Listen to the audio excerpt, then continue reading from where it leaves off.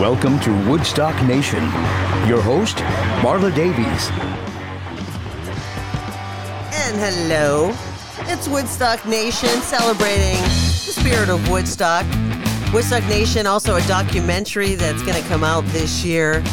50 years of music festivals from Woodstock to today, celebrating the revolution, evolution, and life-changing magic of music festivals. Just hard to believe Woodstock just about to celebrate the 50th anniversary coming up in August. And I've just had the delight of, talking so much about Woodstock, working on this project. And I am just a Woodstock fan. Never went to Woodstock. I did have some hippie cousins, older hippie cousins, and I just looked up to them like kids do, right? And they were so into the music, and I really thank them for getting me into the music and all this cool stuff about Woodstock. In fact, I always dreamed of going to Woodstock. If I could go back in time, go to Woodstock, that would be my biggest dream.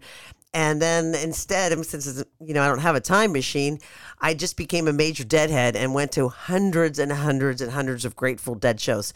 And that made me feel like that was kind of my Woodstock. I got to feel that hippie feeling. And a lot of people still doing that today. They go to Coachella or Bonnaroo or a big festival, Bottle Rock or something like that, Outside Lands. And you feel like, hey, this is like Woodstock, right? So it's still super, super cool. We're going to look back at Woodstock day one, and I've got some really exciting things to talk about. The bands and some of the lore that went with it.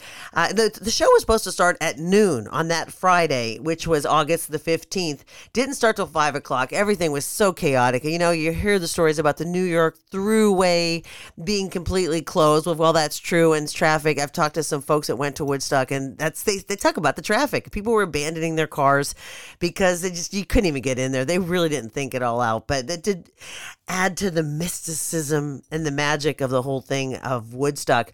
Richie Havens went on stage, guitar in hand. He was told to go up there and kill some time on stage. He didn't know that many songs. He was kind of a new artist. He played what he knew. And then he started playing stuff that he kind of knew, maybe. So he did play Strawberry Fields Forever, the Beatles tune, but he messed up the lyrics terribly, bumbled through it. And then it was his last song. They're like, man, stretch it out, man, stretch it out. And then he played Freedom, which is you saw that on the movie, the Woodstock movie. He said he created that on stage. So that is pretty cool. And then a sort of a spiritual moment came next at the Woodstock Music and Art Festival. That is when Swami Satchidananda, he came up on stage. They thought, we need something peaceful. We need somebody to, give a blessing to the crowd. I think that's lovely, don't you think? So he shared a prayer of peace and love, sitting in lotus style on stage in his very Swami way. Later he was called the Woodstock Guru. He called music the celestial sound that controls the whole universe. And, they did yoga. It's so cool. They did yoga at Woodstock. And, boy, that is a trend that has really escalated 50 years later, hasn't it? Sweetwater took the stage about 6 o'clock in the evening on the first day.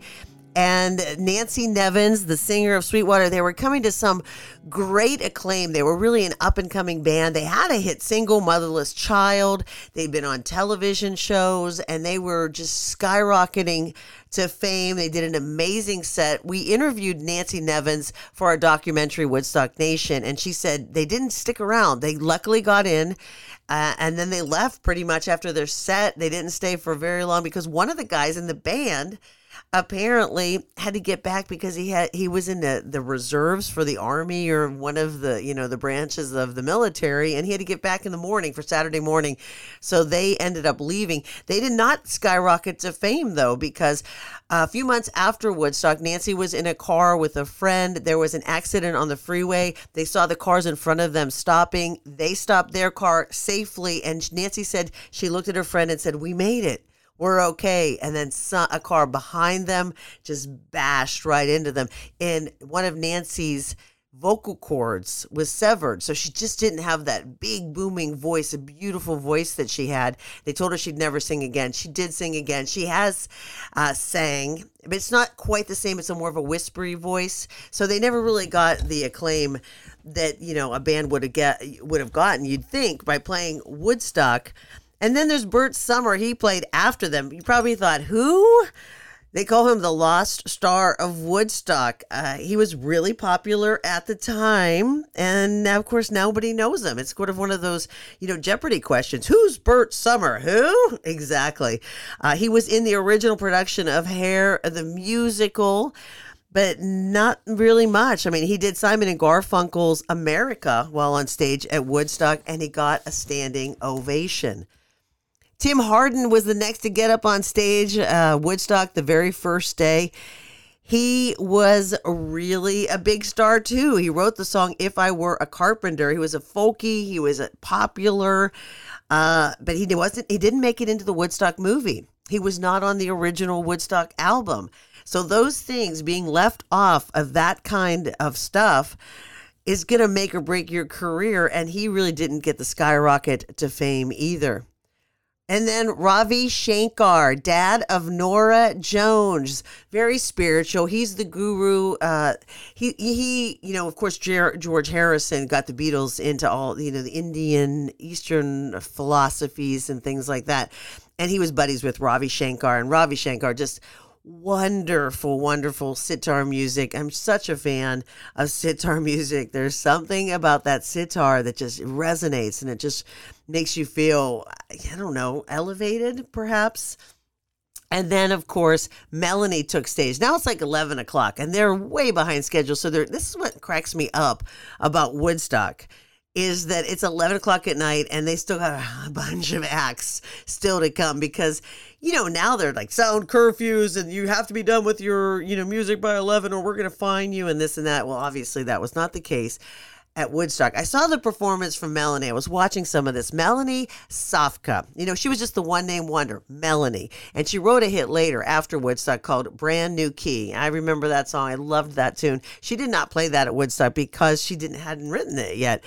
But she's fought to be able to use both of her names, Melanie Safka. And now she says, recently, she said, you know, I'm just going to go back to Melanie. I mean, I really fought hard to just have that one name. She said she was terrified out of her mind, and I can only imagine why. She was 22 years old. She was alone on stage with just her and her guitar. She was sort of an unknown folkie, but things were starting to turn in her direction. Apparently her mom came over earlier in the day on that Friday, the first day of Woodstock, and came over and said, come on, let's go. And they drove up to Woodstock together, immediately got to Woodstock and lost each other. And Melanie said she never saw her mom the rest of Woodstock. I'm sure her mom had a lot of fun. But she went up on stage and she said she was terrified out of her mind when she got on stage at Woodstock. And then it started to rain. Woodstock Nation. Just revisiting Woodstock and Woodstock Nation. Looking at the first day of Woodstock, I'm Marla Davies. I've become sort of a Woodstock aficionado because I'm working on the documentary Woodstock Nation. I've done tons and tons of research. I never went to Woodstock, too young. I actually wasn't even aware of it. I was a little kid. My parents were certainly not into rock and roll music, and I had no idea Woodstock was going on. I was just in La La Land. But it's been a lot of fun looking back and, of course, celebrating the 50-year anniversary this summer. Talking about the first day of Woodstock, Arlo Guthrie takes the stage just before midnight. Still another act to come, too. Arlo Guthrie, whose dad is Woody Guthrie, famous folk singer. I mean, it's a legacy for him. He did his famous tune Coming into Los Angeles, and everybody singing that. And he ended his set with Amazing Grace, did, you know, a really nice long set. He actually is going to play the 50th anniversary at Bethel Woods, which is where the original site is now, which was Yasgar's farm, and now it's the Bethel Woods, I think, Music Center or something like that. He's going to do a free concert which is the day before, the Thursday night before the anniversary starts. So it would be very cool. And I love he's doing a free concert. They're actually going to show the movie at Bethel too on that Thursday night before the anniversary weekend. That would be really amazing to see the Woodstock movie. The cool thing about that is that we wouldn't know about Woodstock if we didn't have that. If we did not have the Woodstock movie and of course the album, we wouldn't have those visuals. We wouldn't see what life was like, that momentous weekend at Woodstock, right? So cool that we have that archive. And then after Arlo Guthrie, the headlining act, Joan Baez, first day of Woodstock, closes it out. Her set starts at 1 a.m. Joan Baez was a huge star at the time. She was huge in the folk movement. You know, she started dating Bob Dylan. That was sort of scandalous because, you know, Bob was the first really to bring the electric guitar into that scene. And those folkies, they like their acoustic stuff. Joan is like hardcore to the max. I guess when she went on stage, it started drizzling. It was sort of teasing everybody a little bit at Woodstock with the drizzling. And then, you know, by the end of her set, it was raining heavily on that first day, the Friday night of Woodstock. Joan Baez was pregnant at the time of Woodstock. She flew in on a helicopter with Janis Joplin. Boy, there couldn't be two different people. Joan pregnant, she's probably trying to be pure, you know, as any pregnant mom tries their hardest, you know, to be for the baby. Janis partying and stoned out of her gourd.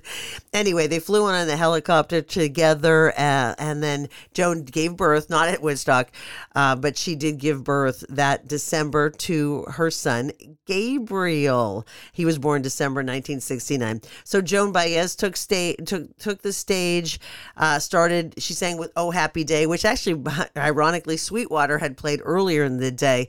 You know, that was sort of a hit of the time, and she played many of her own original stuff that she wrote because, you know, she's very talented. Ending her set with We Shall Overcome. That is the first day of Woodstock, and what an amazing first day of music. And from the lineup, it just got better and better and better. And we are celebrating Woodstock, the 50th anniversary. And of course, I'm one of the producers for Woodstock Nation, the documentary, The Revolution, Evolution, and Life-Changing Magic of Music Festivals, where we talk to people all ages. How about people that went to Woodstock and people that went to other music festivals and maybe just went this summer to see a festival, and how magical they really are, and why after all these years and with all our technology, people still coming back because people love to be together and enjoy the tribe. We're spreading the spirit of Woodstock here at Woodstock Nation. We'll be back next week talking about day 2. And we'll always have some interesting stories and tidbits to share with you. Holding the torch here. Great to hear from you. Great to be together. And peace. Peace, love, and thanks for being part of the tribe. From Marla Davies and everyone here at Woodstock Nation. Tune in, turn on next week.